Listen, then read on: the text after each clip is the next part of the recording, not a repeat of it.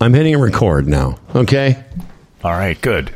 So the show's up and running now. The show is up and running. Everyone is no. There's something I didn't do. Okay, that's done.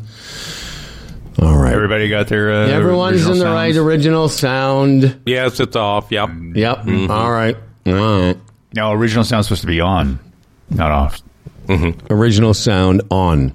Yeah. Yes. Yeah. Mm-hmm. Okay. Well, I know. Everything's good. Everything's good. Okay. This is Everything is beautiful.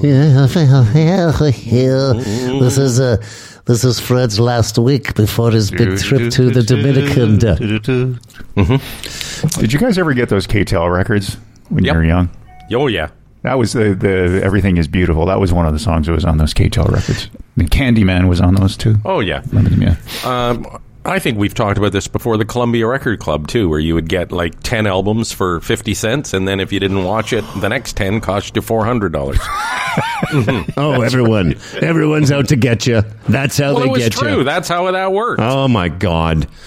Dan, will you sing for us? Will you sing Everything is Beautiful? And now here's the minister's boy, sweet Daniel Giebert Duran, with his rendition of Everything is Beautiful.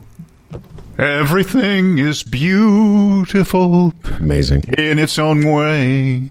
Yeah, that's not... And it is actually. You're a little higher, actually, than I would have thought you would have. Everything is beautiful. There you go. In its own way. Oh, here's something. By Particle Kid, Everything is bullshit. Why doesn't this just... do you ever do this when you're like trying to type really quickly? You think that you've filled in enough of the letters for it to actually populate the rest of the text. Yeah, for sure. but it doesn't. Like I was typing everything and just came out, everything is bullshit. Everything is everything is beautiful in its own way, and I know you'll push back against that by saying, okay, a car accident isn't beautiful, but, an ugly spider or a storm can be, in its own way, beautiful.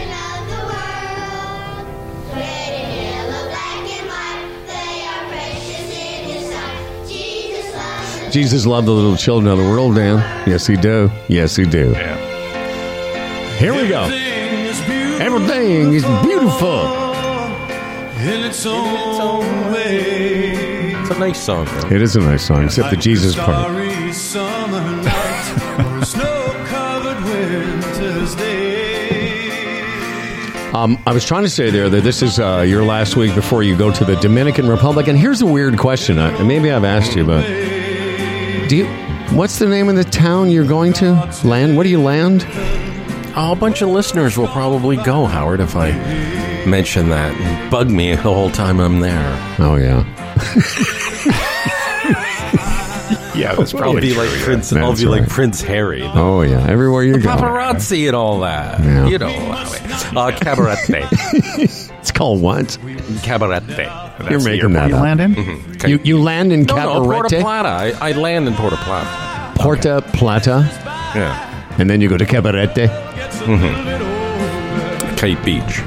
How long? I'm sorry, what kind of beach? That? Kite Beach? That's racist. You're going Kite? Oh, I see. Yes. It's about 20 minutes from the airport, Dan. To answer your question, not very long at all. All right.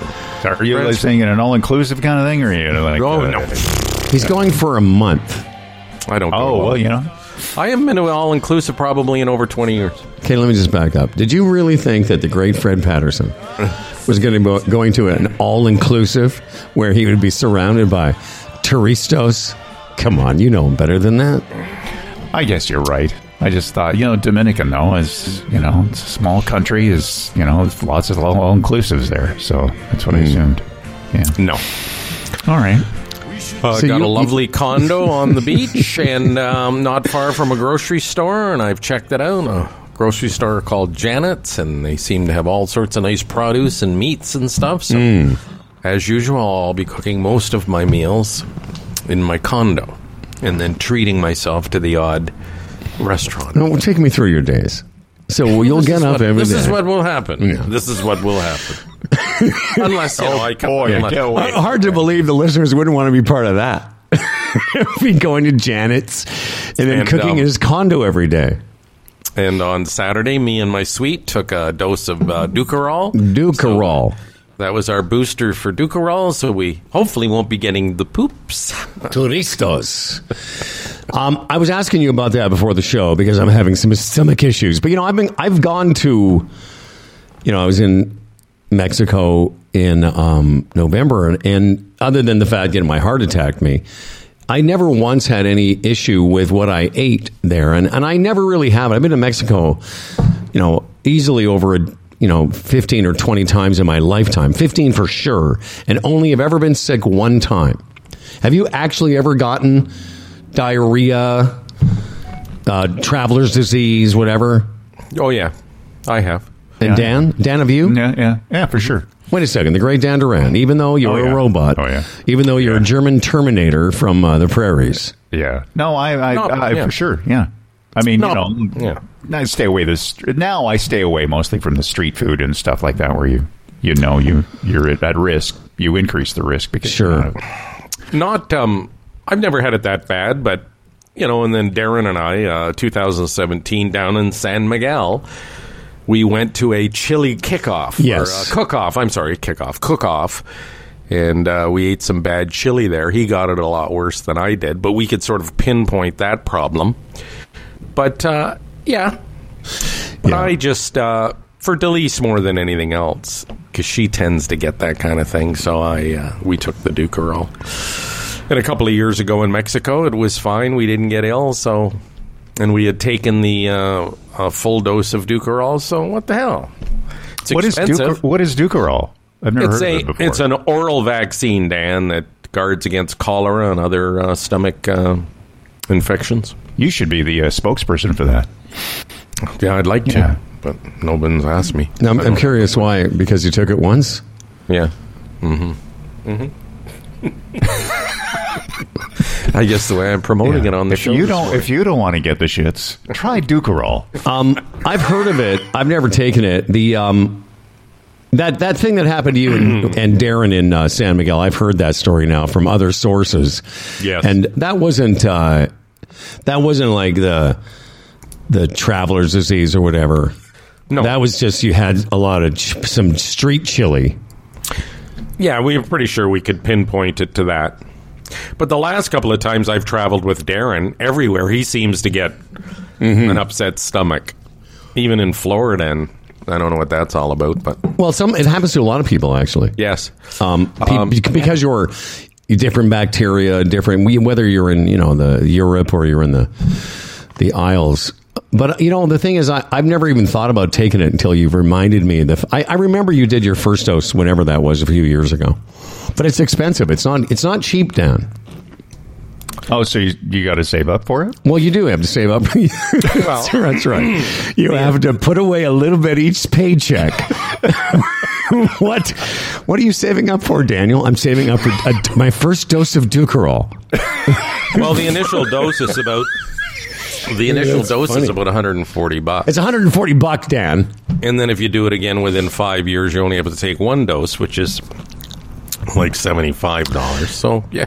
But I think, if it can prevent me from being down for a couple of days and feeling like crap, and who knows, ultimately I may have been fine, but it's just a little insurance policy. I'm going to ask, you said you can, and you don't need an appointment, you can just get it at the pharmacy and take it. Yes. And are there any anti-Ducarol vaxxers? Are there people is Theon Fleury against the Ducarol shit vaccine? I don't know if he can grift through that. Maybe. I don't know. And by the way, speaking of grifting, we got to at some point talk about the end of that nonsense in the States. And just another example of. I just read something yesterday about the grifting that was going on during the actual voting for the Speaker of the House. Just an interesting sidebar, but we'll come back to that. Well, I was all disgusted by the whole thing. But we'll come back. If I was going to promote Ducarol, here's what I'd come up with a jingle like this. Ducarol, roll, Ducarol, roll, Ducarol. And then Can you see that on all the TV stations? Sure you could. That could be on all the TV stations. Hi, I'm Fred Patterson. If you poo on the road, do go roll. I've tried it and I like it. So I don't need it. You don't need a note from your doctor. You just go and get it. And is it 2 doses? Is it 2 doses to start with? Yes, Howard. And yes. Does it do anything to you? Because I've already got a problem with my stomach. No, Howard, I haven't had a problem with it. And again, your initial dose, when you take 2, you take 1 2 weeks before you leave, and then the second 1 week before you leave. All right. Well, let me add that to my list of medical issues and interventions. As I say, if I'll never know, obviously, whether I would get an ailment while I was there.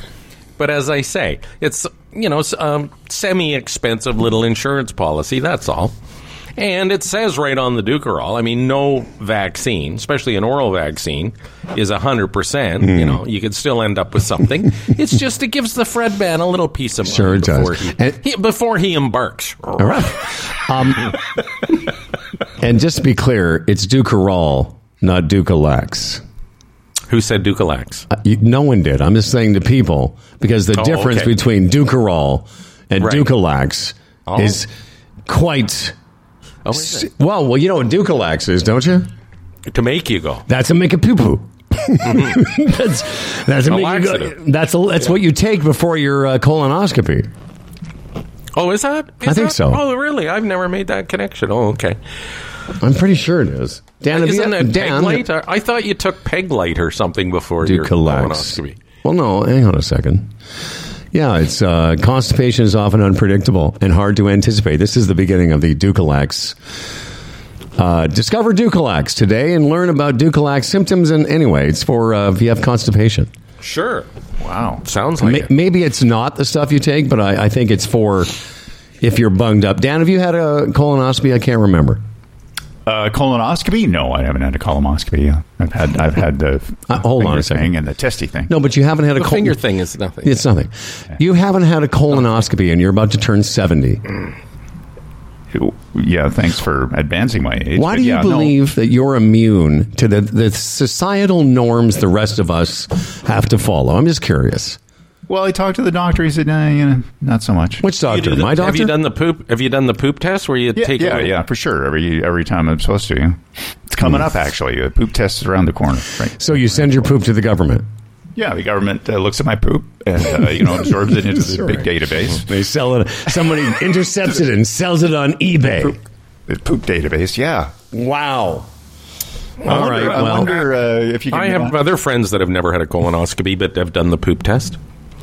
For years, my doctor, who was the same doctor as Dan's, didn't think I needed it either until I got bitch slapped by Anne Murray. Then I went and did it. As a matter of fact, when mine comes up again in a few years, I think I might just go for the poop test. I'll see. I'll make that call. Why is that? Because you're a medical. Because you know more than everybody. Well, I have a new doctor now. I'm gonna see what he says and take his consultation, and because it's quite an ordeal getting one, but it's worth it.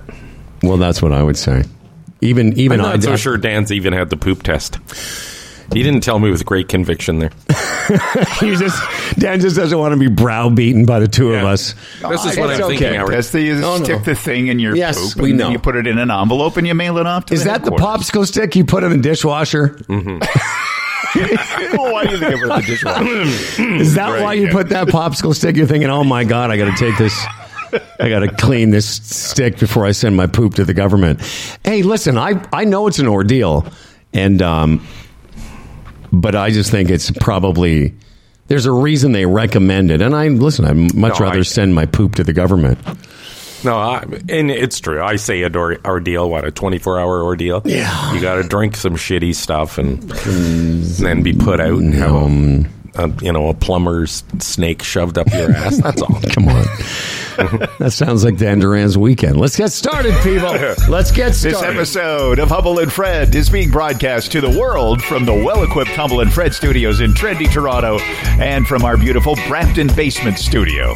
And it's brought to you by Bodog, the Retirement Sherpa, the Chambers Plan, Aaron Ventures, evnet.ca, and by GoDaddy. With GoDaddy, you can find your domain, easily create your website, and start selling online. GoDaddy has all the tools and support you need for your small business. Visit GoDaddy.ca to learn more. And now, here are two men who wanted to play a little pickup hockey on the weekend, but were told that their Titan sticks, their Cooper pads, and their Jofa helmets were too old to be let on the ice. It's the not yet expired Humble and Fred. I don't know that story. Were those things said to be no longer use in the Canadian Hockey Society? No longer out there as things you can buy. Oh, you can't buy them anymore. No. Isn't that interesting? Yeah. Cooper's out. How did you find that out? He bought them up. Oh, I see. Like that was a story? And they shut down the brand. I think, I can't remember, it was Bauer or CCM. Or there's been lots of movements. Yeah, big companies taking over big companies. And it's interesting that he leads off with something hockey, because I had written something down here that I thought you would find very interesting, Howard and Dan. It deals with hockey and television ratings. Like, it's unbelievable. Would you like to hear it? Yes. The World Juniors, the game against Czechia. There's another thing. How did it become Czechia? I know the answer, but... What is the answer? It became Czechia because the Czech Republic, they just thought was too bulky, and for marketing and branding, they just wanted something shorter and cooler. They just changed their name. They changed their name to Czechia? Yeah. Like they just had a meeting and said, okay, we'll no longer be the Czech Republic? Mm-hmm. Yeah. It's similar to Ukraine, which for years I called the Ukraine. Yeah. But it was, that was the extent of it. It wasn't some cultural or, national. It was like a branding thing. That's it. That's pretty funny, interesting, actually. Isn't it? It's like all of a sudden if we changed our names to Canna. Because, Canada's too bulky. Please continue. Well, the World Juniors, that game, the gold medal game Thursday night, which was a great hockey game, watched it. Television ratings. Average audience, 7.1 million. Peak audience, 9 million. Wow. Okay? That night, the Maple Leafs were playing the Kraken. It was 25 times larger than the Leafs-Kraken audience. Because I guess a lot of people normally watch the Leafs were over watching the Juniors. The Juniors, 1.4 million more than the Grey Cup, which set a record this year, which is just unbelievable. And the gold medal game had a larger audience than every one of Canada's games at the World Cup. No, wow. Does any of that surprise you? It doesn't surprise me.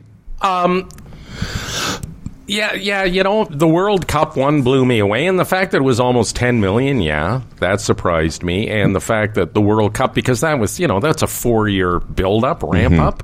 This happens every year. And the Canadian games, I mean, they weren't necessarily in prime time, but on during the day. I was surprised by that. The average junior game, like just a regular junior game on television, has like 1/10 the audience of a Leafs game or a Canadians game.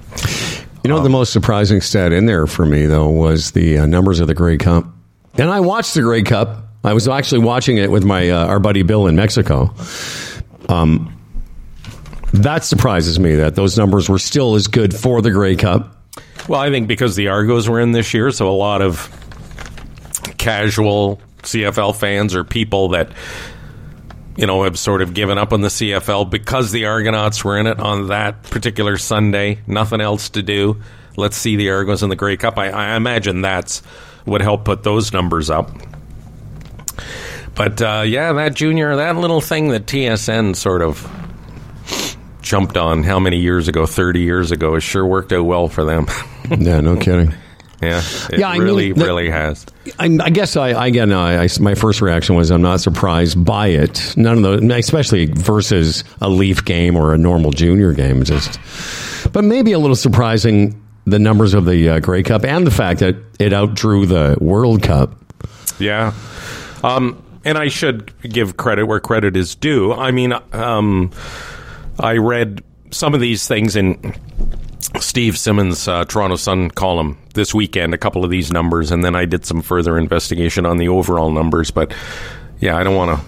Steve Simmons. You did some research? I did some research. I like investigation, though. I called the people at Numeris. I do.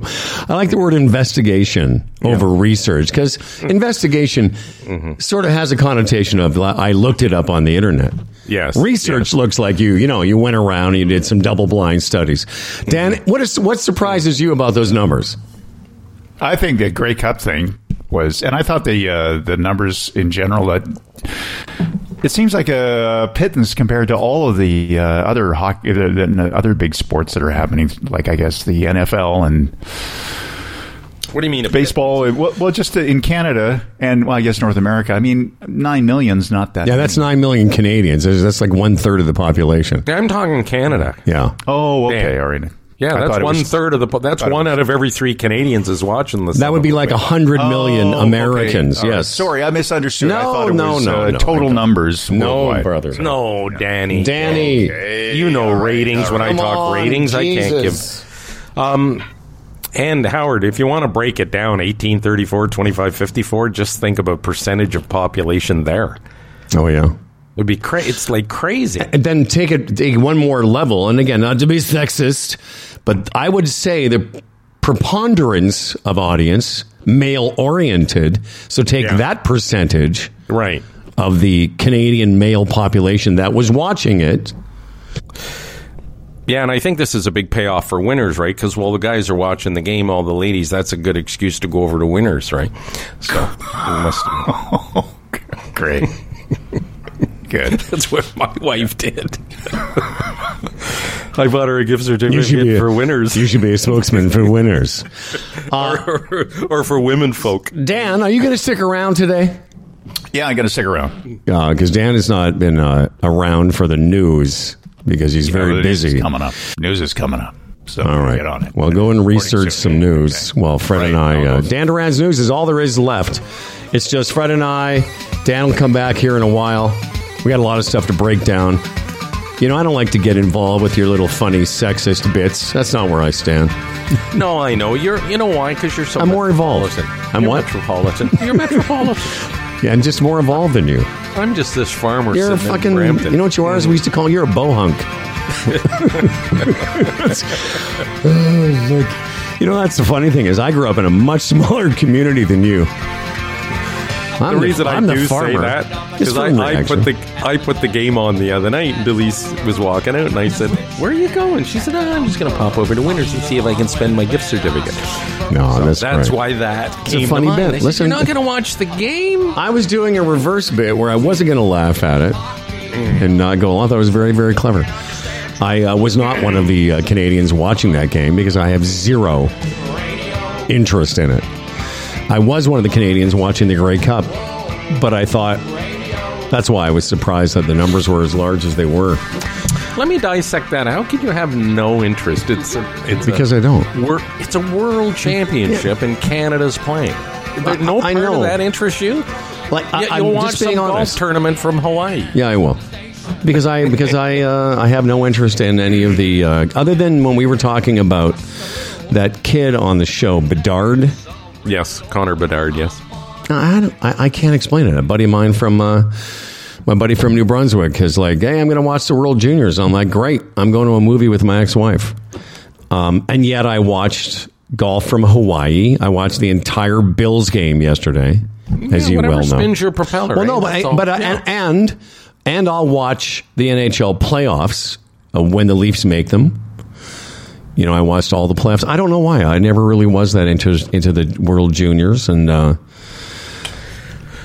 I will if I can, do a little editorial here. I mean, the World Juniors this year, other than that game, well, the game against the U.S. in the semifinals was good as well, but there's a problem with that tournament the same problem they have with women's hockey. Like, there's 10 teams and only 4 of them are really any good.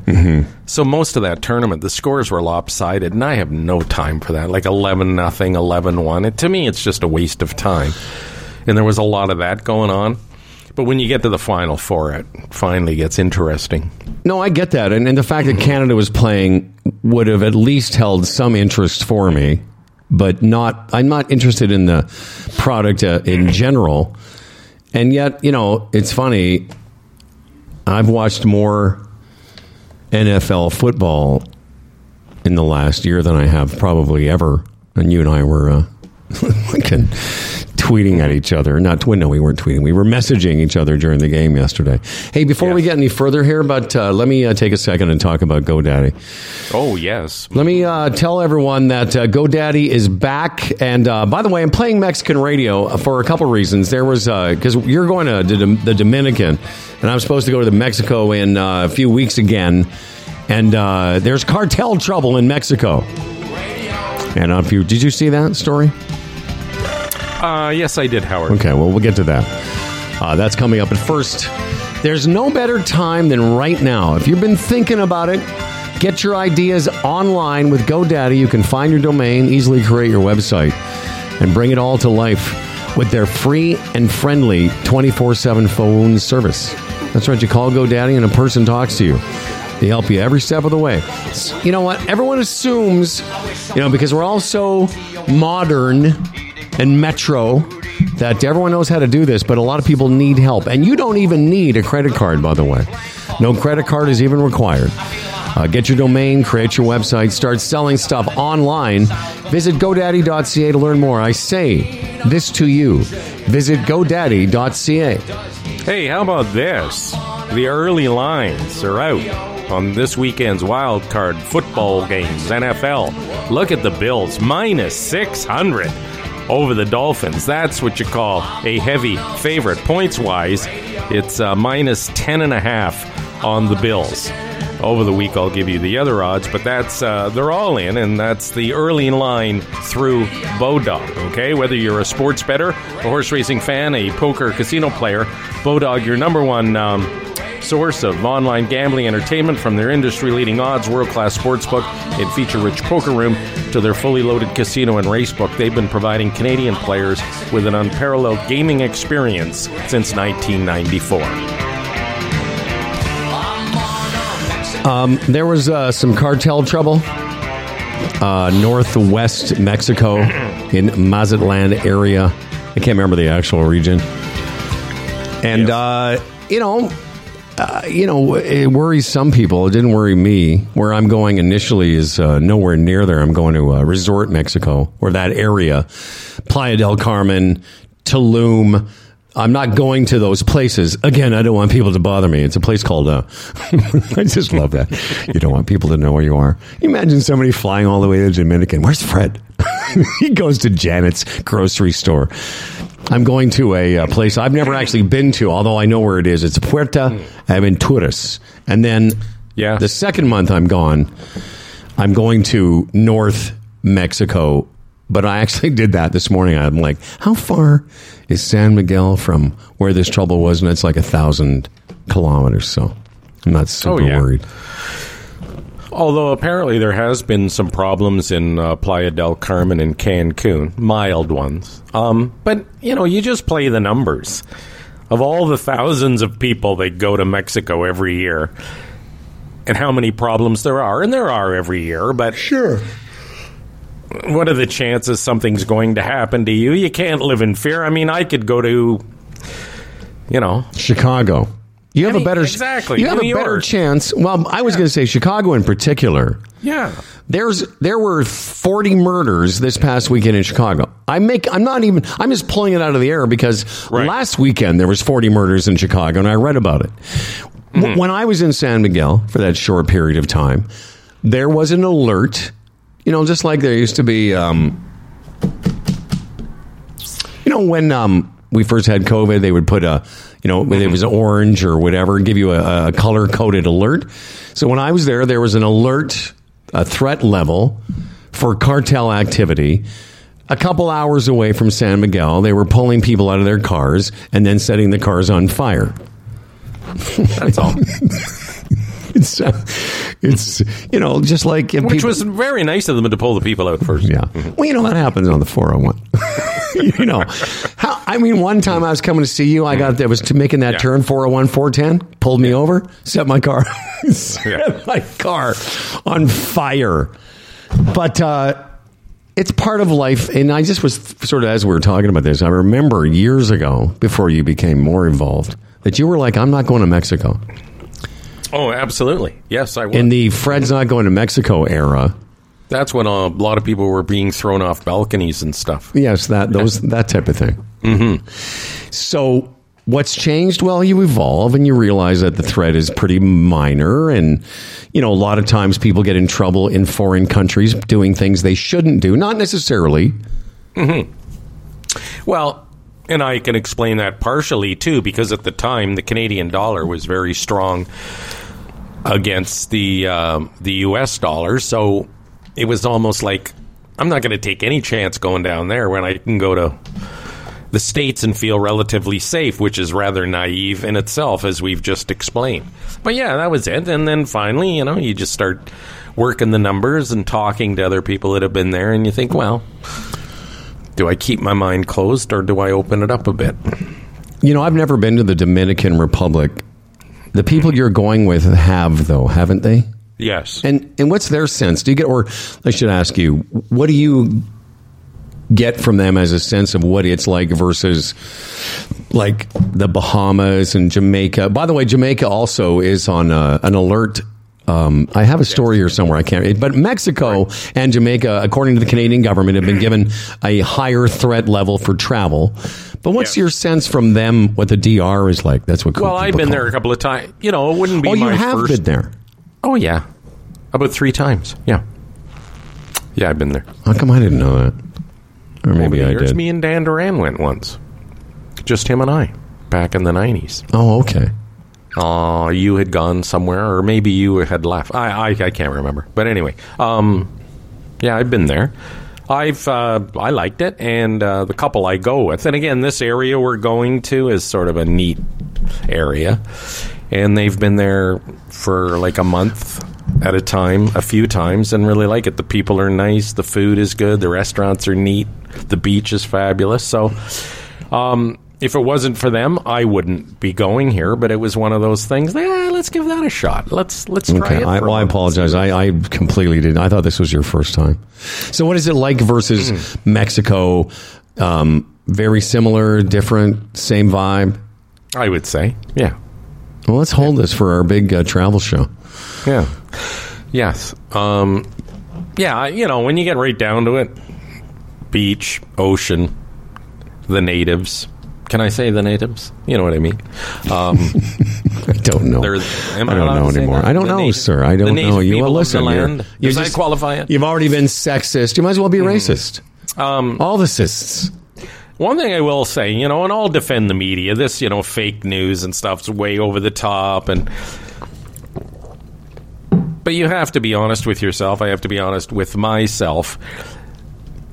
Reporting all that stuff about the resort areas being dangerous, it's sort of sexy news, so to speak. You know what I mean? And the media often deals in fear, like, oh, that story will get people going. If we tell them that Mexico, all those people that have booked trips to Mexico, and we throw this out there. I mean, it's real. It happened. But then you have to wonder to what extent. Because often those things happen, and the people that were there, it's like one intersection of one city. Yeah, of course. It becomes this national story. So yeah, but in this case, it's actually a government-issued travel advisory. But to your point, we've been in the media a long time, you and I, and the people in our lives, and what that does by instilling a little bit of fear, like you used it sort of sexy to say, there's trouble in paradise. What that does is it commands the viewer not to leave. Not to leave the show you're watching. So, of course, they're in the business of getting you to stay as long as they can. So when they say, coming up, there's trouble in paradise, if you're traveling to Mexico or Jamaica, of course you're not going to go anywhere. The interesting thing is, Howard, when you don't, outside of these news stories that blow up, if you went 3 weeks ago to the Canadian government thing on Mexico, there would have been a warning there anyway. Yeah, and what I wanted to tell you is if you go on what I did and Google where that trouble was, it's so far removed from a place. Right. Forget, where we're going in March is way off the beaten track. But where this is nowhere near Cancun, Puerto Vallarta. There's nowhere near resort Mexico. Our buddy John Ellefson loves Colombia.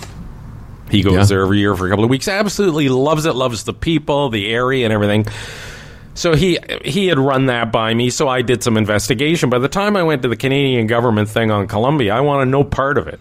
Because it just scares the living shit out of you. Sure. And then I talked to him, and he's going, yeah, that's wild. He said, I've been there like 10 times and had nothing but a great experience. Right. So at the end of the day, you just... you play the numbers, percentages, and what are you going to do? Just be afraid all the time? For years, when you were doing your I Hate Mexico bit, and I would tell you, I had been, by that time, I'd been there 6 or 7 times. And I used to say, and I understood at the time, you've only got a week off, and you don't want that hanging over you, the potential for something to happen. And I used to say, just that it's, it's a very isolated, these are isolated incidences in a very, country that's far, there's all kinds of places that are not near the places you're going. I'm trying to think of the word I was looking for. It doesn't matter. But, there's another threat level, again, as I said, about Jamaica. And I've had nothing but great experiences in Jamaica. Yeah. As have you. Look at it this way. You can walk up a street and turn right and nothing would happen. You'd have no idea. You turn left and there's an incident. Yeah, man. Really, it's that's sort of what it comes down to. As far as changing my mind, a lot of people have said that. Didn't you used to be super against Mexico? And I said, yeah. The irony is I had been to Mexico 2 or 3 times before that. And then there was just this was like mid-2010s. There was a string of things. Canadians had been murdered and it was obvious the Mexican government was trying to cover it up for tourism reason, and it pissed me off. And then, since then, I've changed my mind. I'm a hypocrite. I don't know. Well, yeah, we all are. I don't know how Chicago, I used to love Chicago. I dated this woman. It's funny. It's how I got to Mexico. As I was dating this woman, Dan and I were living in Calgary. I met her in Mexico at an all-inclusive when I used to go to those places. And we dated sort of long-distance Chicago, Calgary. I spent quite a bit of time in Chicago. Love the city. And then she got a job in Mexico City, and I moved to LA, telling you my life story here. And so I would go down and visit her and hang in Mexico, and I loved it. But, it's weird. I was thinking about Chicago for some reason recently. I guess I read that story about more murders. And I'm like, I don't know if I need to go to Chicago. I'm stupid because it's a city the size of Toronto or bigger. The chances of me getting involved in anything are remote, but still just... I don't know. And there's a distinct line in Chicago. I was there a few years ago, 10 years ago now, I guess. There's a distinct line. If you don't cross that line, it's the south side of Chicago where all those problems are. If you're on the $1 Million Mile or whatever and down, right down, you're not. It's different. Are you talking about the south side of Chicago as a bad Leroy Brown? Yes. Jim Croce, wasn't it? Jim Croce. Yes, south side of Chicago. It's a song. What is that called? It's bad Leroy Brown? Yeah. I'll tell you one thing I will not see in the Dominican or Mexico. What's that? Fucking yahoos driving trucks with big tires and fuck Joe Biden signs on them and American flags in the bed of their trucks, driving around with their stereos loud, hoping to be noticed, with no idea what the issues are other than the fact they want a big orange racist pig as their president. I won't see any of that. That won't be there. Yeah. Yeah, you missed the fart. Here's the part here. Sorry, the fart.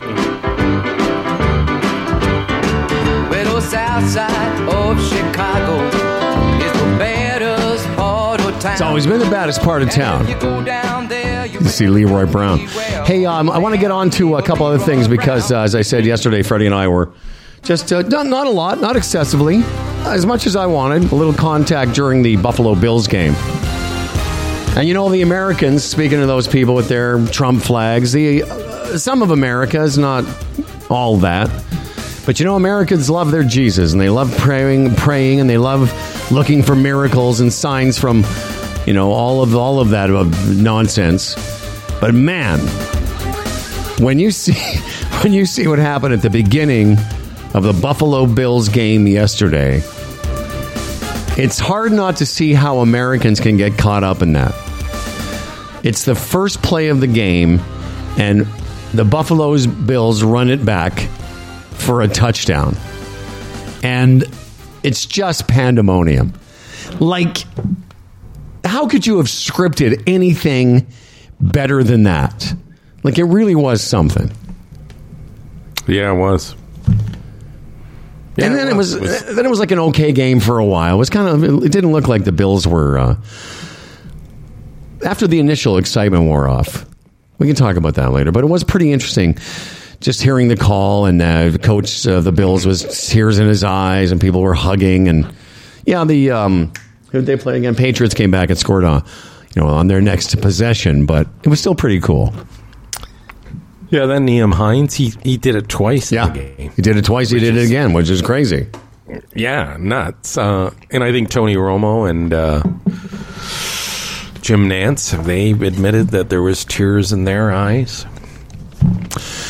Damar Hamlin, I was following him during the game. I didn't tell you this when I was messaging you, but I was following Damar during the game, and he was tweeting. And it's interesting, again, getting back to the Jesus connection. So all his Twitter is just filled with prayers and Jesus and the Lord and what you can imagine, especially given what he's been through, not only from him, but from comments about him. It's all Jesus and the Lord and in heaven. And then, what's the guy who ran it back? What's his name? Nyheim Hines. Nyheim Hines runs back the opening kickoff. What do you think Damar's tweet was? OFMG. Oh, my fucking God. Oh. Oh, is that really? Oh, yeah. Oh, wow. That's odd. Yes, I thought so. Well, we talked about this last week, all the praying and what have you, and thoughts and prayers, and my prayers are with you, and all the way they spin that. So much of that is a default. It's just, I think a lot of them, they just do it. And I don't particularly mean the players. I mean fans, and collectively, it's just what you do without a lot of thought. It's like, there's not a lot of spirituality there. It's in this situation, you're supposed to send him prayers. Yeah. I don't know how genuine it is, how deep it is. It's just a default. Which is, I don't know, does that make it any better? Does it make it any worse? I don't know. But like you, I just find it a bit nauseating. Yeah, if you go to his, I'm just doing it now just because I wanted to make sure I didn't make this up. One of his other tweets, God behind all of this. And there's a few things. Everything is about God until the guy scores, and then it's OFMG. Which again is fine, but it's not exactly, I guess you can love, Jesus and use the F word. It's like, and there was during the week, let's pray for Damar, and it's like, pray for what? To him recover?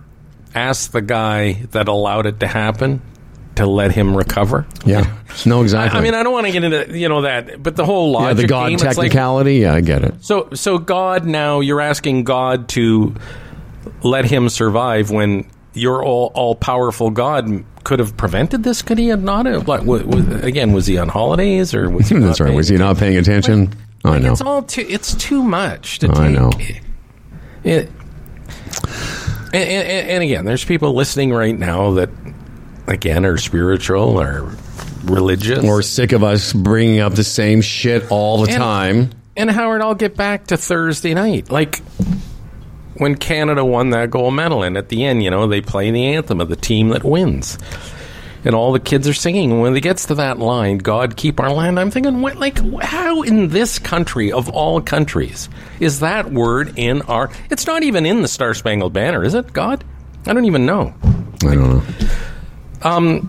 But here, and again, it was put in the 80s. Like, but how diverse this country is with religions and cultures and everything. It doesn't belong in our anthem. It just doesn't. Because how many people in the stands or any of those hockey players, the anthem plays, and when it gets to that line, don't feel it. So why is anybody through an anthem put in that position? Or I would always ask, now it's like my new default, I would say, well, which God are you talking about? Well, this is it. Which God? Keep our land. And that might be their argument. Well, it can be whatever you want it to be. I know. Well, why have it?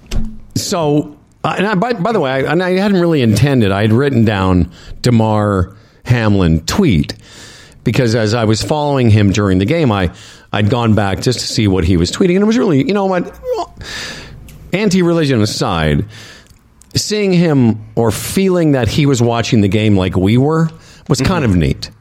I have to admit, that was kind of cool. Let me finish. And just, I thought that was kind of a cool thing to be part of, except it was all interspersed with, you know, prayers and God is the answer. And that's great. And maybe, you know, we'd feel differently if that was the culture you were brought up in. And you don't know any different. I also was more of a comment, too, about how the day and age we live in, you know, you can, you know, you can watch the game, but you can also watch somebody who is a big part of that game in terms of, you know, everyone thinking about him. You can watch his reaction along. That was pretty interesting. Mm-hmm. They say he may be out this week, out of the hospital this week. Do they? Anyone talking about if he's ever going to return to playing football? I think it would be a long, but who knows? Given what he went through, maybe. Maybe you can fully recover. I don't know. I find it doubtful, but if it was just a cardiac incident and he's a healthy young, you know, person, and they said it was just all bad timing, right? They say the impact happened when his heart was halfway through a beat or something. There was an explanation for it. It's not like he had a bad heart or anything. No, exactly. So. If it was just that, and, you know, he looks like, and if you go check out his pictures, he was in the hospital. I think he's with his parents. They're watching the game. And I found that, again, religion aside, I found that part pretty cool because he was doing the same thing you and I were doing, you know, sort of messaging each other. He was just messaging people while he was watching the same game that we were, which turned out halfway through the game, it didn't look like the Bills were going to prevail. And what's his face? Allen wasn't having a great game. You had mentioned messaged that to me. He looked a little bit stale. He had a couple of, you know, red zone interceptions and turnovers that were out of character. And then, like he does in a lot of games, and again, haven't seen as many as you, but he seems to have a gear. He seems to be able to bring something else, which is the sign of a hallmark of a lot of great athletes, where he can step it up. Just when you think he's not going to. A couple of those passes later in the game were just absurd. Beautiful. Or as you said, glorious. No, I said gorgeous. Did you? Was it gorgeous or glorious? Whatever it was, it made me laugh. Gorgeous, yeah. Yeah, gorgeous. Well, it was just a beautiful thing. The timing and the precision, it was fantastic. Here's what you said at one point. What did you say? Something about it. I said, J.A. seems to be playing in a fog. You said they should put a defibrillator on Allen, which made me laugh. Yeah. And then I, of course, have to be immature. I said they should put one on his cack. Yes. And then you say, that would give me a heart on. Oh, Humble and Fred. This is two men in their 60s texting back and forth. Sitting on the couch. But he does have that gear. He made a couple of plays that are just bewildering. How he found those receivers. I mean, did the receivers credit. They brought that ball in, but in the end, it wasn't a contest. Here's what's going to happen now. Yes, what is going to happen? Well, they're going to play Miami and probably beat Miami at home. And then the next week, they're probably going to host the Cincinnati Bengals. And that's going to be a tough one. And then if they beat the Cincinnati Bengals and Kansas City gets through, which will probably happen. And Kansas City only has to play 2 games. It'll be a neutral site. This was their solution for missing the game. Which I think is a pretty good solution. And fair. Yeah. And then I was looking at a map yesterday, and I thought, where would they play that? They would probably want to play at some place that's the same distance from Kansas City to Buffalo for fans, right? What would that be? Michigan somewhere? No, I determined it would be Indianapolis, and that's a indoor stadium, and it's 500 miles from each of those cities. Because it's got to be accessible for fans for both clubs, right? Sure. And this is why I think it was a good solution, because, why should Buffalo, they miss a game, why should they have to go to Kansas City? Buffalo misses a game, why should Kansas City have to go to Buffalo? So I think I think of all the solutions, it's a good one. So this way that they'll have a neutral site and fans from both teams can come. I read that. I'm glad we're discussing it because I wanted to go over, because there was this thing that you sent me. It was the same thing I was going to send you, which is it went through all the different scenarios, but I still wasn't as clear as to what you just said, because it is fair, even though the percentages work out, as we've learned, in Kansas City's favor. Right. Buffalo not being able to have the opportunity. Mm-hmm. They shouldn't be penalized for a fluke accident where they had to stop the game. And Bills fans and Kansas City fans travel anywhere to watch their teams. And I just think, so you've made it fair fan-wise now by having a neutral site.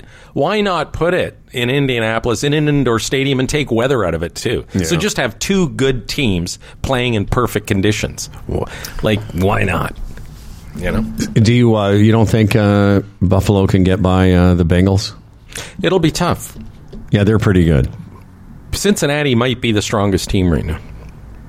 Like they did the same thing last year. They came from nowhere. Not that they came from nowhere this year, but last year they came from nowhere and went to the Super Bowl. They beat Kansas City in the AFC Championship. Yeah, that's a good team there. If they got by Cincinnati, then they got to play Kansas City again. And they lost to Kansas City last year. Yes, but it wasn't the AFC Championship. It was that crazy game with 13 seconds. Buffalo took the lead and ended up losing. Yeah.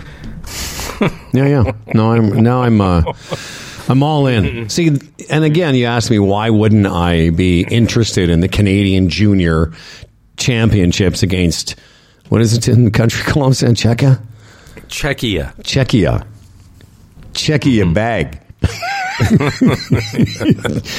That's right. Going to be 63 in 2 weeks. Check your bag. I don't know. Can you just arbitrarily change the name of your country? I guess people do it all the time. Yeah, I don't know, and that's because I'm thinking, what is this Czechia thing? Yeah. I did some research, more research, man, you're and busy. investigation, and this is what I come up with. You got a lot of research going. Just a branding thing. Oh, I spent a week in my office hours. When people say... I was up to my elbows in research. I just look at, like you have a wall like in a crime movie. It's all these yellow stickers and threads going everywhere. Czechia used to be called this. Let's take a second here, if we can, and talk about some more of the fine people that make this program possible, because this program is only possible because these fine people help it.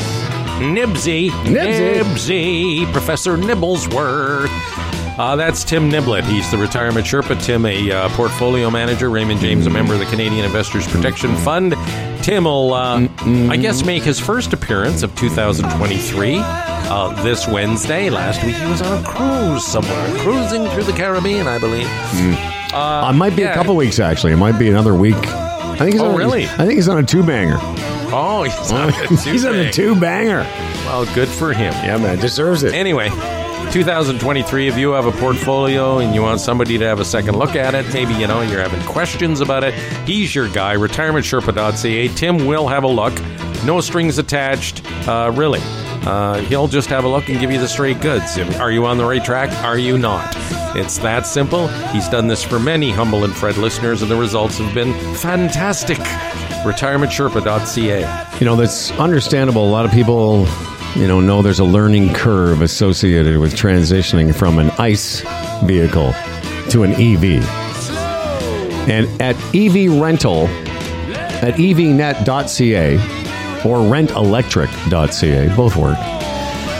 What you can do is basically go on an extended test drive. And I got to be honest with you, I took me a little while when I first got into one, whether it was the Tesla or the Kona.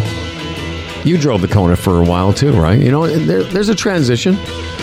Getting used to having, but it is great.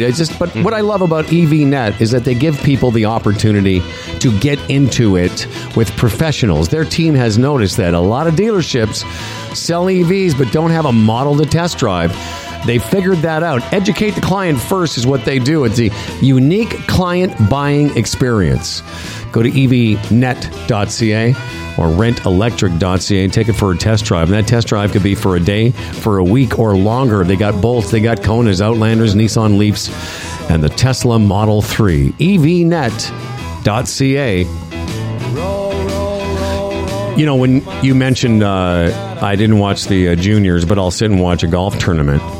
And I was reminded yesterday, and I've told you this many times, why golf remains, for me, obviously my favorite sport, but why in the world of sport, it's sort of unique. We talked about it last week, where, you know, all those guys on the field yesterday in any NFL game all knew that win or lose, they were going to make money. The difference in golf is that if you lose, you don't make money, or if you don't make as much money. But you never know. And yesterday, for only the other point I wanted to make is I know every Sunday between 3 and 6, or whenever the golf is usually on, I know every Sunday afternoon that there's going to be an outcome. Somebody's going to win. And yesterday it looked like it was going to be sort of a bore because a guy entered the last round with a 6-shot lead. And for only the 8th time in the history of the PGA Tour did a guy lose that lead. And it was just fucking wild. Wow. He's one of the best players on planet Earth. He had a 6-shot lead. And after the first hole, where he birdied, and the guy that eventually won bogeyed, he had a 9-shot lead over that guy and a 7-shot lead on the field. So he had a 6-shot lead at the beginning of the round, but not over the guy that won, a guy named John Rahm. And it was just... Okay, so who blew the lead and who won? A guy named Colin Morikawa. Oh, okay. Who's a young kid, 26 years old, but he's already won a couple of majors. He's in the top 15 in the world. He's a superstar. Mm-hmm. But watching it unfold was just wild. The last 9 holes, he starts the back 9 with, I think, a 3 or 4 shot margin over this guy. He goes 67 holes in the tournament without making a bogey. To the 14th hole on Sunday, he goes bogey, bogey, bogey, and loses this tournament. It was just excruciating to watch, but fascinating for me. Is that what they call shit in the bed? That's He took, forget the bed, dude. He shit the whole apartment. Oh, okay. He just took a giant machine gun shit all over the place. It was unbelievable. Is that a golf term or a general sports term, shit in the bed? I think it's a general sports term, but I definitely associate it with golf. Yeah, because golf is unique that way, where something that severe happens from time to time. That's crazy. So rarely happens. Was it the yips or whatever they call it, or the nerves? No, the one guy, the guy that won, had an extraordinary day. Shot 10 under par. So you need 2 things to happen. You need somebody with a 6-shot lead to have an out-of-body experience, like way out of character. It would be like a Sidney Crosby or a Connor McDavid forgetting how to skate for half a period. Like, it's just that weird watching a high-level athlete lose their ability to access their skills for about an hour. But you also need the other guy to have an extraordinary day, and he did. The other guy went on a tear on the back 9, went birdie, birdie, eagle, in the same stretch that the other guy went bogey, bogey, bogey. I don't want to get too into this other than to say it really was, it reminded me why I enjoy watching it, because you just never know on any given moment what could go wrong. And it was very subtle, right? Like you miss a putt here, a little bit of confidence goes away. He hasn't made a bogey for 3 days and 13 holes, which in itself is extraordinary. And then this other guy, John Rahm, who's also a superstar, like top 5 or 6 in the world, like What the chances of him shooting 10 under on Sunday are about the same as that other guy making 3 bogeys in a row. It was really extraordinary. That's why I say it's only the 7th or 8th time in PGA Tour history that it happened. So it was a great day for me. I watched the Bills win, and then I watched this thing happen. And I wasn't cheering against the guy. I'm cheering for something unusual to happen, right? Yeah, and that's an example of interest. See, that wasn't even on my radar, and again, a golf tournament that time of the year doesn't interest me if Tiger's not playing, because again, I'm one of those superficial, drawn in by the marquee aspect of it.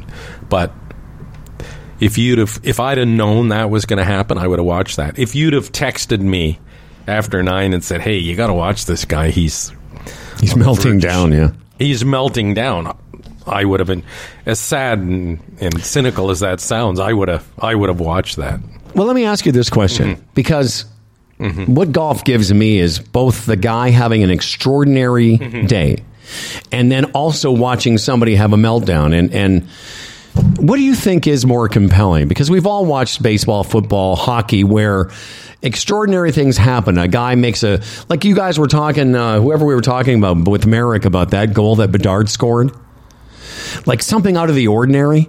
But we're also, I think, drawn in by, as sports fans, extraordinary mishaps. So what was your question again? What do you think is more compelling? Watching a guy melt down or a guy have a great day? Yes. Probably, I don't know. Listen, I'm saying human nature, and people will say, well, that's where I come from. But I would say watching a guy have a great day when the other guy isn't melting down is a wonderful, wonderful thing. We've seen Tiger do that. But when you see a guy with a big lead and let it slip away, because I think we're all like, oh, man, what if that happened to me? Or, oh, how's that guy feel? I wouldn't want to be in that position. So, again, as down and negative and cynical as that sounds, I think that. I think you're right. To have a 9-shot lead and watch it go away is more compelling than watch a guy be 10 under on the day. I agree. And I'll tell you, what you nailed it by saying it's human nature. We all, it's not a great part of human nature, but we're all fascinated. Yes. By other people failing. This goes back to when you and I were kids, the beginning of Wide World of Sports. You know what the most memorable thing on that montage is? It's that guy cascading down the side of the mountain. The thrill of victory and the agony of defeat. And it's funny you say about so just to clear it up, this Colin Morikawa didn't have a 9-shot lead on the field. He had a 6-shot lead on the field, and Jon Rahm wasn't even part of the equation. He started off by bogeying the first hole and then went on to shoot 63 on the day. So it's extraordinary. But it was the agony of defeat. And I like this kid, Colin Morikawa. He's a very likable guy, really, really high-level player. But we all can relate to exactly what you said. I'll tell you, one of the things he did that we've all done is he had a chip up to the green, a pitch up to the green, maybe 30 or 40 yards away, and he stubbed it. It went about 20 yards, and it came back at him, and you're like, first of all, wow. And secondly, we're all like, oh, shit, I've done that. He had a bunker shot that for 3 days in a row, he's had the same shot on a short par 4. 3 days in a row, he got it on the green and made birdie. Yesterday, as this other guy was charging, through the field, because they weren't playing together, he sculled it over the green. And everyone was like, wow. But we've all done that. Yeah, I know, but and it's timing, and that's the one thing I enjoy about golf and watching it. It's such a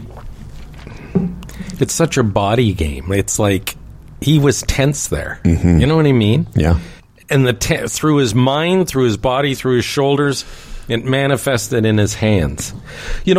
Most any other sport, you can sort of muscle your way through things. You can't do that in golf. It's so precision, right? You know what it's analogous to for me is a pitcher in baseball. Early in the game, everything's easy. You're throwing it. You're picking your spots. You're having no trouble keeping the ball in the zone. The game tightens up. You're the same guy. and all of a sudden you can't find it. And watching that sometimes happens in baseball. It's fascinating. But here's the difference. In golf, your manager can't come out and yank you before it goes completely south. Right? That's right. It's just you. Yeah, it's just you. And that's the great thing about that sport. But I'm glad you brought that up. The agony of defeat, the thrill of victory. Thrill of victory, agony of defeat. Yeah. Anyway, I just brought it up because it was a great day. Again, I really enjoyed the Bills game. And then I took a little bit of a break. I taped the golf. I really wasn't planning, to be honest with you, to watch the whole thing because I was going to make dinner and then go to maybe watch a movie. Because I thought, okay, and then I was going to go to bed early because I wasn't feeling very well. But no, here's the point I'm trying to make is I was going to watch him play the front nine because it's a Hawaii and I like watching guys play high-level golf. And then I thought, okay, this will be over and I can move on with because I'd been on the couch already for 3 fucking hours. Right. And then this happened and I couldn't turn away. It was just like, oh my God. Like it was painful to watch. Oh. But if I'd have known, I would have been stuck to the TV too. Yeah. Especially when did it end? What? It ended at 8 o'clock because it was on from Hawaii. You know, it was they're 5 hours. But that's the other thing I like. You know, this time of the year watching golf from an exotic location where it's not, you know, gray. By the way, did you notice the sun was out for about an hour this whole fucking year? Like, you know, since it's been 2023. And when the sun came out, the temperature plunged. It's plummeted. I know. Yeah. Fuck. Anyway, that's all I have to say about golf. I appreciate your patience. No, it's a great story. That's a great sports story from the weekend, like several others. Speaking of sports, I know you already talked about our friends at Bodog. Why don't we let them, let me get rid of this. I don't know why I turned this on. Let me just get rid of that, and then you can hear this important message. Do you find yourself living at work instead of working from home? Couldn't this have been an email? When it feels like all that's left is work hard, you know it's time to play. It's easy to find your next favorite game at Bodog.net. Play free casino games, get poker tips, and check out the latest sports odds. Visit Bodog.net today. # make a play. Before we get into Dan's news, which is coming up, and some more American stuff, this speaker thing was fascinating. At least to me it was. How about a little palate cleanser from the internet? Saw this online. It was from a recent episode of Sesame Street. And how I saw this is I follow our friend Steve Page, formerly of the Bare Naked Ladies. Okay. And Steven tweeted out something like, well, now... you know, my life is complete or something like that. Now everything is great. I finally got to this point. And what it is it was a recent episode of Sesame Street.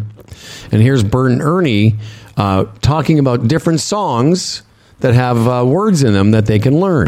Yeah, I wish the Count were here. Me too. I know. Yeah?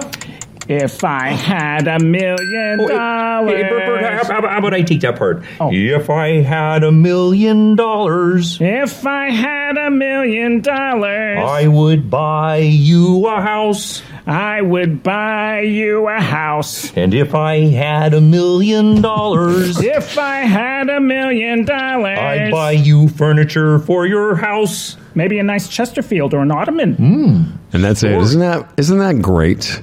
Mm-hmm.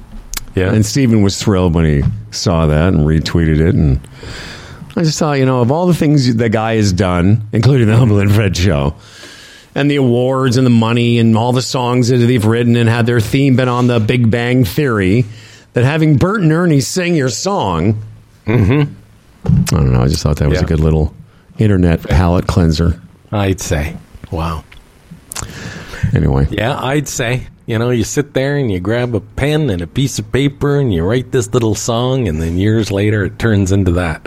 Yeah. How many songs are written, never see the light of day, and then something you create becomes part of Sesame Street. It's interesting, though. I listened to a few of the other ones they did, and obviously the original Bert and Ernie aren't doing the voices anymore. But they're probably dead, aren't they? Probably. Well, one of the Sesame Street guys that we grew up with, I guess, died Bob, what's his face, Dan? I forget the last name. Yeah, right? but Bob died in December, I believe. Right? Yeah, I know. I can see the guy's face, Yeah. but I can't. Bob the Sesame Street guy. Bob Eubanks. Bob Barker. Some famous. All the Bobs are dead. Speaking of which, I hope this isn't one of your news stories, Dan. That 8 is enough star Adam Rich dead. At Bob McGrath, 54. by the way. Yes, I read that. Yeah, 8 is enough. Yeah. Did we catch that? Bob McGrath was his name. Yeah. Mm-hmm. For you people who are our age, you'd remember he was the little kid on 8 is enough. How can I say it? Yeah, I never watched that show. Yeah, I just remember it was on in the 70s. He was the littlest guy, and he died at 54. I think he took his own life. He'd been battling mental health. Oh, it says had substance abuse issues. Yeah. Well, there you go. It's a sad story. Although it says another child actor goes. Yeah. It says here in the TMZ story, he had been bailed out of jail several times by Dick Van Patten, his TV dad. But that was years ago. And only 54 years old. But it says here, Adam's mantra, life is for living, and I live my life to the fullest every day. It's a good motto. Well, it's a good mantra if you know. Yeah. Until it's not.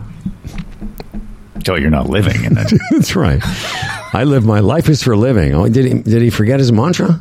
Maybe he forgot to write it down.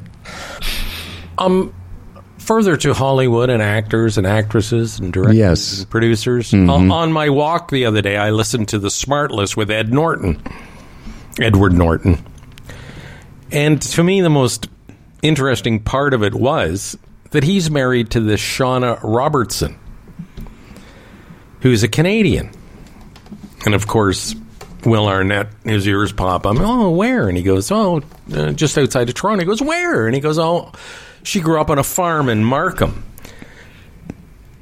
And then I read about this Shauna Robertson. She has helped produce Ron Burgundy, the 40-year-old virgin, Knocked Up, Super Bad. And then in further investigation, this young Canadian woman named Shauna Robertson, who's now married to Edward Norton, moved to Los Angeles when she was about 17. She was a bit of a rebel. And then falls in the right circles and ends up as this. I mean, those are big movies. Yeah, I'd say. She's a producer. Yeah. And she worked a lot with Judd Apatow. Yeah. Those are all his movies. Yeah, and it's like, I thought, I just found that very interesting, of course, from the Canadian aspect, and then her story. You talk, how many, and then I'm thinking, the people we've known, the comics we know, you, for crying out loud, how many people have gone to L.A., and how many come back with their tail between their legs, so to speak. And then there's people like her. Yeah, it's interesting you mentioned that because, everyone knows who Mike Bullard is, but I don't know that everyone knows who his brother is. Yes. And Pat was somebody that I met early on doing stand-up, and he was decent, very good, very skilled, very funny, but that wasn't his calling, and he ended up being a showrunner on things like Roseanne. Somebody that fell into those circles and decided that rather than do stand-up, that he would become that guy. Mm-hmm. And, pretty successful at it. And there's lots of those stories. Speaking of Edward Norton, his last movie aside, which I watched on Netflix, A Knives Out murder mystery, which wasn't very good, but I really like Edward Norton. He's one of those actors that usually when you see him in a movie, it's usually pretty good. Well, I don't know if you've heard that Smart List. He tells some great stories, especially working with Brando and Robert De Niro on The Score. Some funny stories behind the scenes. I will listen to that. And then they were talking about the 25th Hour. So, again, I came right home and I watched the 25th Hour. What's his what? See that? No. It's a movie. He's a guy that gets caught dealing drugs, and it's the day before he's going to jail. Oh, yes. They have a party for him, and he, And yes, I have seen that. It's pretty gritty. Yeah. Yes. Starts with a bang. I really loved it. Sort of lulled out for a while, and generally okay in my estimation. But again, he's the type of guy that can take a movie that's all right and make it better.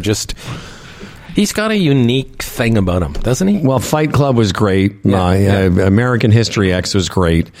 But my favorite Edward Norton movie is the one he did with, who's the guy that was the American Gigolo guy, where he plays a kid in jail. It's a great fucking movie. Mm-hmm. Who's that guy, Dan? He was a big Hollywood leading man for a lot of years. He was the American. He was the Officer and a Gentleman. Richard Gere? So Richard Gere plays a lawyer, and Edward Norton is. If you haven't seen it, I don't want to give too much away because it's so good. And it's Edward Norton as a kid. This is when he was first starting out. Oh, okay. Have you found it yet? No, I'm looking. Well, just do some research. Edward Norton and Richard Gere. Okay, I will do that. It's called Primal Fear. Came out in 1996. They talked about that. They talked about that movie. Dude, if you haven't seen it, that's a good one to watch before you go away. Because it is, and again, I don't want to give too much away. Dan, have you seen it? Yeah, years ago. Yeah. It came out in the 90s, right? And it's just one of those things where you're like, at the end, you're going, what? And Edward Norton in 1996 would have been maybe in his 20s. Just a young kid. And he's so good. And just think, now in his 50s, for all we know, he was over Christmas, he was at a farm in Markham. There you go. Much like our boy Dan Duran. Dan, are you? It's so good to have you back in the newsroom. Thank you. Yeah, in the kitchen newsroom. Yeah, that's right. It's great. Are you ready? You were on assignment. You were on assignment. That's right. That's right. Yeah, doing an in-depth investigation. That's right. He was doing a bathroom assignment. Well, without further ado, here's to a fella named Dan Duran, a hell of a guy with a hella big wang, the quintessential anchor man. His voice is nice and low. Dan Duran, the anchorman comes. As for credentials, he has none. Can't tell a headline from his bum, but his voice is nice and low. Dan Duran, the anchorman's here. He's prone to falling off his chair, but he's got a big wang, so he don't care, and his voice is nice and low.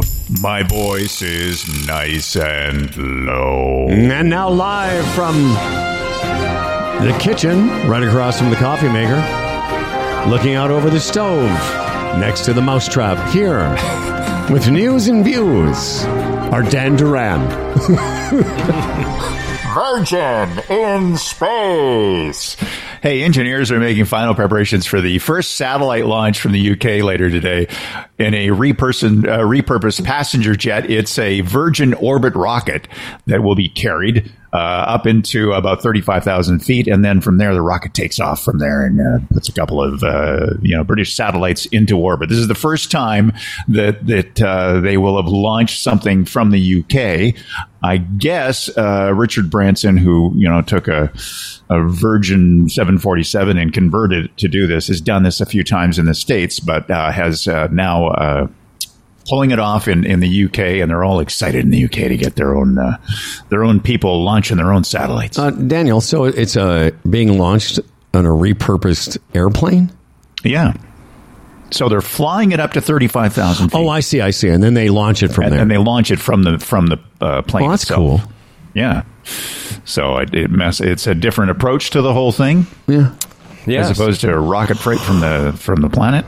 You can get it up a little bit and then launch it. And speaking of virgins in UK, Prince Harry's book Spare, I think, is coming out this week or something. He's been doing all the interviews. He tells the story of losing his virginity. At 17, he was in a pub, and an older woman took him into a field out back and took his virginity, and it went quickly. And sure, just one of the many tidbits in this book. Isn't there also a story, speaking of his wiener, where he froze his dick? That's right. Some urine froze in the end of it. I think we can all relate to that. Well, no, I had frostbite on my dick once. Same here. You have a freezing cold, you have a pee outside, a little droplet freezes in the end of your tallywhack. I've told you that story. I was living in the Bloor West Village. I went for a run. I was went through my running phase, and I got all sweaty, and I didn't realize that I was wearing the wrong type of pants for jogging, and It was really, really cold, and I started to feel like my penis had gone numb. And I had that was when I still had that big dog, Loman. And we were running along, and Dan, I rode, I just didn't know what to do. I was starting to get a little panicky. So I went around to the back of a church, true story, and I was like, pull my pants down to see what was going on, and I just sort of rubbed it to see if everything was okay. And I thought, well, this is how my career will end. There was a security camera. That's right. Yeah. Morning, man. Humble Howard seen rubbing his dink behind a church. Oh, you say you're not religious. Now we know why. So did you warm it up? Did you warm it up and things were okay then? Yes. Or what? Yes. But it was a sensation I'd never felt before. Humble Howard looking for a priest. That's right. Couldn't find a priest, but he does have a German Shepherd. Another thing about Harry's book, which is a very interesting spin I found, he talks about killing 25 Taliban. And now the UK military, or the Royal Military, whatever you call it over there, that's a big no-no. You never, ever, ever do that. Because now he could be the target. You know, some whacked-out supporter of the Taliban in California thinks, you killed 25 of my guys. But it's not good for anyone. No. For that to be divulged. No. So this flagrant... information. And I'm thinking, yeah, that's right. Why would he do that? And why didn't somebody at the editing level say, maybe we shouldn't mention you killed 25 of them? Yeah. That's probably not good. Chances are nothing is going to happen, but why open that freaking door? Ugh. I saw some a transcript this morning when I did research from his 60-minute interview talking to Anderson Cooper about the acrimonious, he's not really close with Willie, or less close than he was and also talking about having to walk behind his mother's coffin. You know, when Diana died, killed, he was 12 years old. Mm-hmm. You know, it was crazy. Oh, it's sad. Sad story. He goes at Camilla pretty good, apparently, in this book, too. And again, he's being fried and roasted by all the old distinguished British twits. Yeah. Fuck those guys. I'm loving it. Like, I don't give a shit, right? Why don't you, are you going to take that book with you when you go to Dominican? Maybe. You should. Dominican read? Yeah, man. Dan Duran, do you have any more news and views for the listeners? I'd like to touch on the Brazilian government had a copycat attack on their government. Yes. Thousands of supporters of Brazil's far-right former President Bolsonaro invaded the country's Congress, the presidential palace, and the Supreme Court yesterday. Took 3 hours before security forces managed to retake the three buildings. Bolsonaro, by the way, hanging out in Florida, not too far from Disneyland. Bolsonaro. Rental. He's doing an Airbnb. That's right. But yeah, I'm glad you brought that up. I read that story, and you see what's going on, and it's the same blueprint. It's a far right movement. They think their thing was once again the election stolen. It's now the handbook. It's right, and it's going to spread around the globe. The handbook is you say the election was stolen, even though you know it wasn't. That's the thing that I can't get over is that fucking dickhole McCarthy.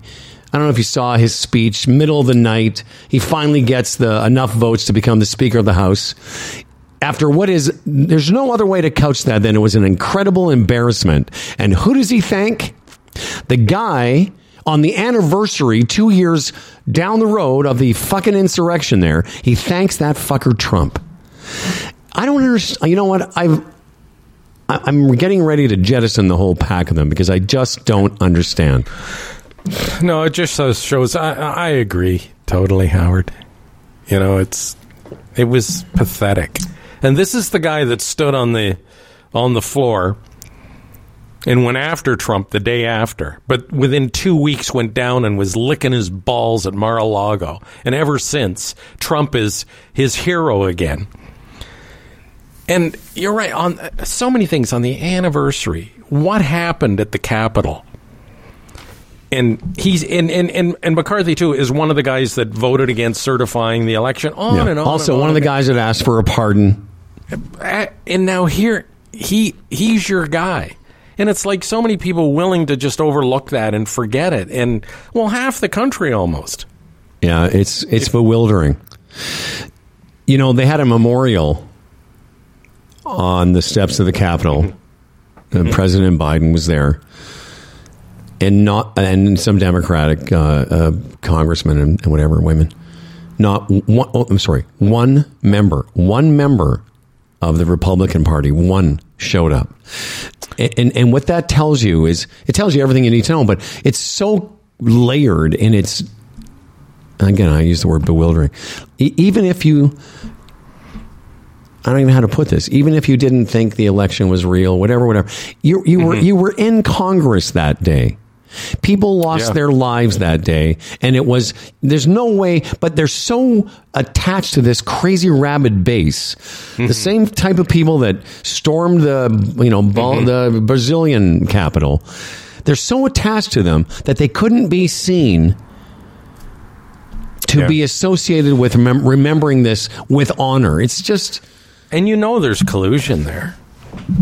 Somebody's getting a memo going, listen... Oh, yeah. Don't go there. Yeah. Don't be seen there. And I don't know who the one member was, the GOP member that went.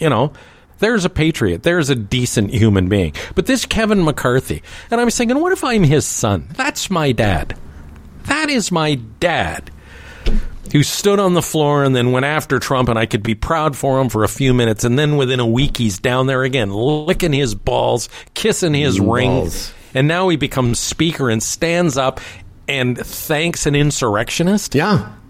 That's my dad. Or that's my son. Lick balls. What a disgusting human being he is. And just think some of the moments from that night, Howard. Oh, yeah. It was crazy. Matt Gaetz sitting beside Lauren Boebert. They're sort of controlling the show for a while, right? Yeah. And then Jim Jordan is getting a couple of votes to be speaker. Just like that crew. And then Kevin McCarthy comes up to those slime balls and sort of has to talk them into it. And then Marjorie Taylor Greene holds up a phone with Donald Trump on the line. I saw that too. Like, this is all part of how Kevin McCarthy becomes Speaker of the House. Like, what a stain. It's so, it's funny. I was trying to think of something like, if you wanted to play a fun drinking game during this whole thing, every time they said the business of the American people, if you took a shot, you'd be dead now. Because it's so funny that if that were the Democrats that took 15 votes to elect their speaker, by the way, Hakeem Jeffries, there's your presidential candidate. That guy can be president.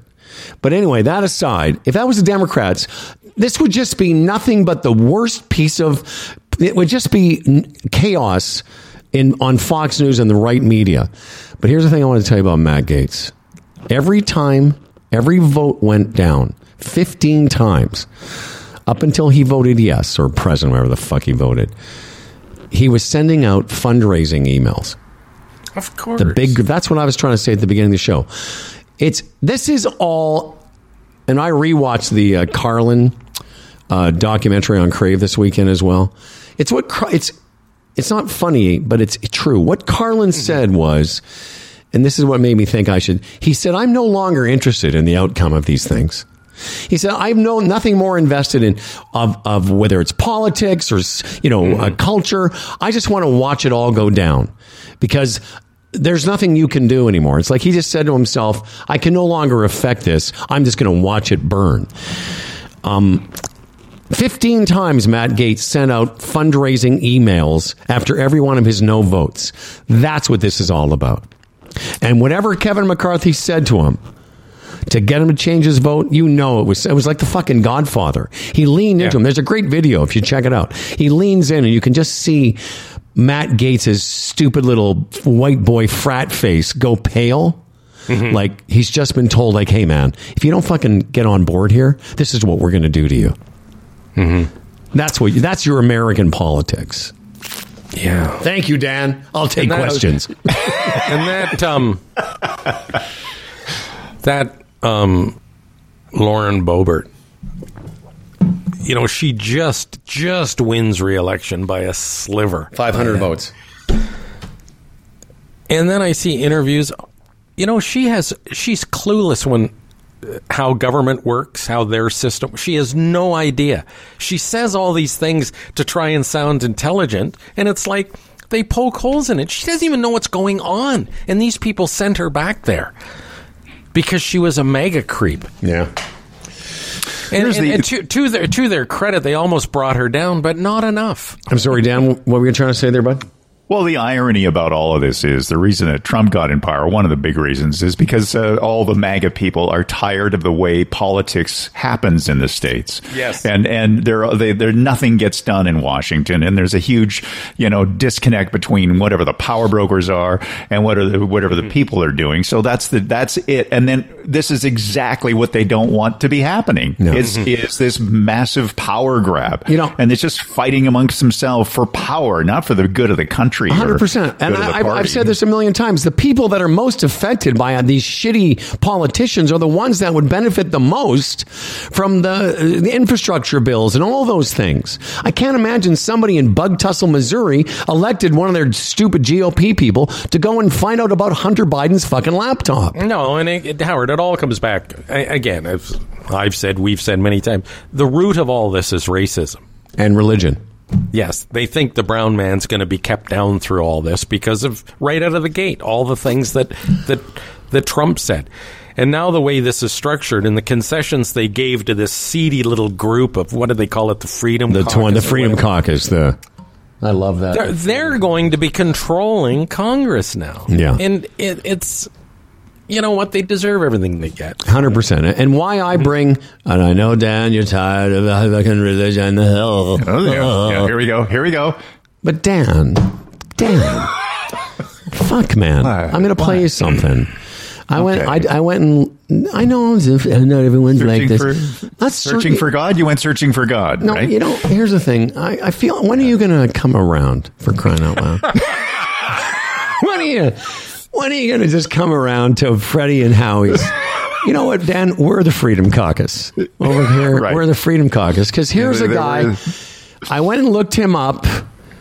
His name is... I don't know what his fucking name is. Well, you looked him up. You must know his name. That was his first name. Is it Bob? Hang on a second. All right. It's the Global Vision Bible Church. And the pastor is Pastor Greg Locke, Locke. And why him? See, now here we go. So Pastor Greg Locke, this is a little bit of his sermon. And if you don't think that these MAGA people are rooted as not just keeping the brown man out of the country, but it's also rooted in religion, have a listen to this sweet sounds of Jesus' messenger. You can get out, you demon. You can get out, you baby butchering election thief. You cannot be a Christian and vote Democrat in this nation. I don't care how mad that makes you. You get pissed off as you want to. You cannot be a Christian and vote Democrat in this nation. They are God-denying demons that butcher babies and hate this nation. Let's just pause there for a second. You know, what happened to the separation of church and state? They butcher babies, Dan. And you can't be a Christian if you vote Democrat. Let's listen to some more. Devils. I'm sick of it. They want to talk about the insurrection. Let me tell you something. You ain't seen the insurrection yet. You keep on pushing our buttons, you low-down sorry compromisers. You God-hating communist America. You'll find out what an insurrection is, because we ain't playing your garbage. We ain't playing your mess. My Bible says that the church of the living God is an institution that the gates of hell shall not prevail against it. And the Bible says that we'll take it by force. There you go, everybody. There's religion that happened in 2023, Dan. You can't be a Christian and vote Democrat. And if you thought that was an insurrection, wait until you see the insurrection we're bringing, because my Bible says, what fucking Bible is that? Here's the thing. Doesn't God love all? Wasn't that the whole? No. Yeah, there's a lot of. No, it doesn't. There's a lot going on there. But the evangelical television evangelists. None of that is really what it's all about. So I totally agree with everything you're about to say about all of that and all that whacked out stuff. I totally come over to our side, Dan. Get off it. Get off the Jesus train, man. It's done. I'm going to ask you a question now, and maybe I'm out of line. But last week I said to Howard, Howard, this, Damar Hamlin stuff, the football player of Buffalo Bills. I said, praying is a default, and I said, if you were ever in a position where somebody you really loved was in a situation they were going to die, and would you, as a last resort, because all else has failed, look and say, God help me? Even if, we can sit here and claim that we don't believe, would you ever find yourself in a position where you would go, I've tried everything else, this person is about to die. God, if there is a God, can you help? And I can't definitively say that, no, I wouldn't do that. You'd have to be in that position. Yeah. But you, where you are in your life, what Clifford's been through, have you prayed to the Lord to spare Clifford or anything like that? No, but I don't necessarily believe it in that way, in the way a lot of, like praying to, I don't believe that whatever the God is out there is going to come down and reach down and help somebody out because of their prayer. I don't think that that's what the whole thing is about. So, prayer, in many ways, prayer is more of a form of meditation. And I guess there's nothing wrong with expressing, what your desires, dreams, that kind of thing in prayer is wrong. But, let this team win today, please God, that's all kind of missing the whole point, so in the same kind of way, I mean, it's a move of desperation. And I don't think we'll be, okay, that's nice, but why would, life is set up the way it's set up. We were talking about that at the beginning of the show, the whole logic of it. It's like, a team wins. Yeah, the Lord was looking out for us. Well, what? He didn't like the other team? I mean, you lose it right there. Yeah, there's other people. Yeah, exactly. Yeah. Why is that person better than that person? So we'll do the judgment on earth rather than, whatever the judgment. Well, I'll just say this, because that stuff just gets me so fucking aggravated. But that guy, that's no different, Dan. And is it Fred? Yeah. Dan and Fred. What that guy was doing, firing up his base, is the same thing religion has been doing for thousands of years. And that's all I want to say about it today, because I want to try to calm myself down. I love Dan so much that I don't want to browbeat you, but Dan, at some point, fucking grow the fuck up. but just think of the hate there. It's just drips of hate. See, that's not what religion, in most of the religions, it's not set up that way. That's not what it was originally intended, and what the people were thinking originally. No, Dan, that's not true. That's not true. Do some research. It's all based on that. And again, I don't want to get into another fucking religious debate with you, but that is not true. It was set up like that. It was set up to scare people into fear. By fear, to get them to fall in line. The idea of the afterlife, the whole idea is suffer now, 70 virgins later. It's all the same thing. But you're a lovely person, and whatever gets you, whatever. When's Ralph Benmergui coming on the show again? He'll tell you that it doesn't matter. He's wrong too. He's wrong too. He's way more erudite. Absolutely. Listen, there are countless highly intelligent people that still believe. I mean, from our perspective, it's hard, again, to get back to the logic thing. You sit there and you go, how can you be so smart and then buy into that? But how do you explain anything when it comes to religion? And don't tell me again, this isn't just, yes, this is a fringe pastor, but the idea of religion as part of American society is ubiquitous. There, I've used a big word. It's pervasive. It's all-encompassing. I say that because, like that opening of the newsroom. 70% of that country believes in angels. There's not been a president that cannot, you can't be elected president unless you go to church. Trump only did all that hold the Bible bullshit. That's like the least religious guy that's ever been elected. But even Trump had to cozy up to the evangelicals, Dan, because if you don't, you can't get elected. Right. Anyway, a man of my condition cannot be getting this worked out. All right. Well, maybe we should. Hey, this thing, Howard. What was the name of that that documentary about the kid that went to the Trump rallies and everything off the top. I watched.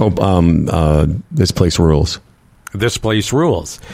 And, you know, a thread, an ongoing theme through MAGA people and Trumpers are that Democrats murder and eat babies. Yeah, baby chompers. And again, and then the question is, I didn't see anything on the news about babies missing. Who are these babies? A lot of babies being... do the Democrats have like a Mandarin buffet for baby eating? Like, wouldn't there be something in the States right now, this would be a big issue, that a bunch of babies are missing? Like, and being eaten. No, I know. But, I mean, here's a guy, and I went and looked up this guy's church, because I thought, okay, well, what's this guy all about? And you go to his church website, which I did this morning before you signed on. Mm-hmm. And, you know, it's the what's his name of this church? Doesn't fucking matter. Just go Google Greg Locke, American preacher. Church of the Many Fuckwads. See? The Global Vision Bible Church. And there was this guy, I'm not sure when this sermon was, fairly recently though, from the Global Vision Church getting tax breaks. Guy's got a lot of tax exemptions. Mm-hmm. Talking about the Democrats, you can't be a Christian and vote Democrat. Does it get any more visceral than that? That's the MAGA doctrine. Mm-hmm. And then, of course, as you just said, they're baby chompers, as he said. Like, and then he says, if you think that insurrection was bad, wait until you see the insurrection that we Bible people are going to do. Like, they have no chance. That country is done. I don't care how good Tom Hanks movies are. Fuck them. You know? They're really good at a few things, the Golden Globes and some funny comedians and porn, you know? Yeah. They're good at that. But the rest of it, you know what? It's just shut it down. Greatest country in the world. Not even by a fucking long shot. I would take Czechia. Mm-hmm. And again, you always sort of have faith in the people up the middle, the moderates. But as you say, Howard, they have to have a mind to that segment because you need them to get elected. But it's even the Poilievre thing here in Canada. I look at so far, and I'm still there. It's like, I don't want to be a part of that team. I mean, I'm not a liberal, and I don't want to vote for Trudeau. But I'll tell you, my alternative is a conservative. I don't want to be part of that team. When is that going to kick in the States? Well, hopefully now. I mean, even though they elected a speaker, they really can't do much. How their system works is it's got to go to the Senate, and before it gets to the president's desk, they're going to do a lot of, you know, committees, and they're going to investigate Hunter Biden's laptop. But in the end, 2 years down the road, they will have accomplished fuck all. And maybe there's enough Americans that will be like, okay. But until they shut this preachy shit down, I don't know if they have a chance. And just before we go, you know, the best strategy they could have, from my perspective, would be don't look into Hunter Biden, don't look into Joe Biden, because they had a big beef with all those Trump investigations. The best thing they could come out and say, you know what, we're not going to worry about that stuff like the Democrats did. We're just going to govern. But they won't do that. No, because you have to have a plan. Like I said the other day, you know, they all made a big stink about this infrastructure bill, which the country desperately needed. And again, the people that would benefit were their red state people. Made a big stink about opposing it, didn't vote for it. And then they go back to their hometowns bragging about how great it fucking was for their hometown. I mean, they're just, I don't know, Dan, I've given up. I know. Ever since I stopped smoking weed, I've gotten angrier. All right. Listen, we got a big show. We had a fun show. I know, but I want to tell you about the chamber plan, too. Oh, please. Hang on a second. Okay. Thank you. Don't go away. That's a good one. Here we go. As we mentioned, a week tomorrow, I'm off to the Dominican Republic. Yeah, man. And you know what? I will be bubble wrapped in the chamber plan. I will be. When I get on that plane, you should be bubble wrapped. Knowing that you pop the little bubble. Yo, I love it. Yeah. Knowing anything short of death, yes, I will be okay, because the Chamber Plan is Canada's #1 group benefits plan for small business. HumbleandFredRadio.com Inc. is part of this, and whether it's prescriptions and dental, and again, we've talked about the travel aspect so many times, therapies, they have a mental health aspect, an HR component now. It really is the way to go for your small business. Take the time today. Go to chamberplan.ca. There's a badge there. Click on Get a Free Quote and find out how this can be done for your small business. Chamberplan.ca. Interesting. Each one of those bubbles, by the way, represents one of the benefits of the. Yeah, that's a very good point. Right? I would just love to wrap Fred in bubble wrap, and then take. Everyone could maybe it's a lottery, buy a square, and you get to poke that square. Mm-hmm. And then we would give the money to charity. And by charity, I mean we would keep it because we need the money. Tomorrow, interesting guest, Janet Osborne, we were talking about it last week. I don't know her. One of my best buds, Fraser, who you guys know, recommended her to me. She's got an interesting story. Her husband got very ill, and then through diet and her own research, she actually has a job as a nutritional expert in the medical system, but she's going to tell our listeners tomorrow and ourselves some of the things we can all do to improve our health outcomes. Hebsy's going to join us. Speaking of sports, did a lot of sport talk today. Hebsy will join us on Wednesday's show, and then on Thursday it's all your emails. So very exciting week here at H&F, the podcast. In the meantime... This episode of Humble and Fred was brought to you by Bodog, the Retirement Sherpa, the Chambers Plan, Aaron Ventures, evnet.ca, and GoDaddy. You can find your domain, easily create your website, and start selling online. GoDaddy has all the tools and support you need for your small business. Visit GoDaddy.ca to learn more.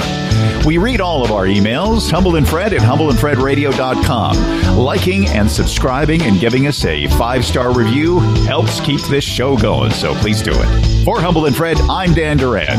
And remember, when you're traveling, Fred takes Ducarol to prevent the shits. Howard takes Ducalax to promote the shits. Ducarol, Ducalax. It's the yin and yang of poop care. Enjoy every goddamn day. Jamboree handouts, 2 turntables and a microphone. Bottles and cans, and just clap your hands, and just clap your hands. Where's that?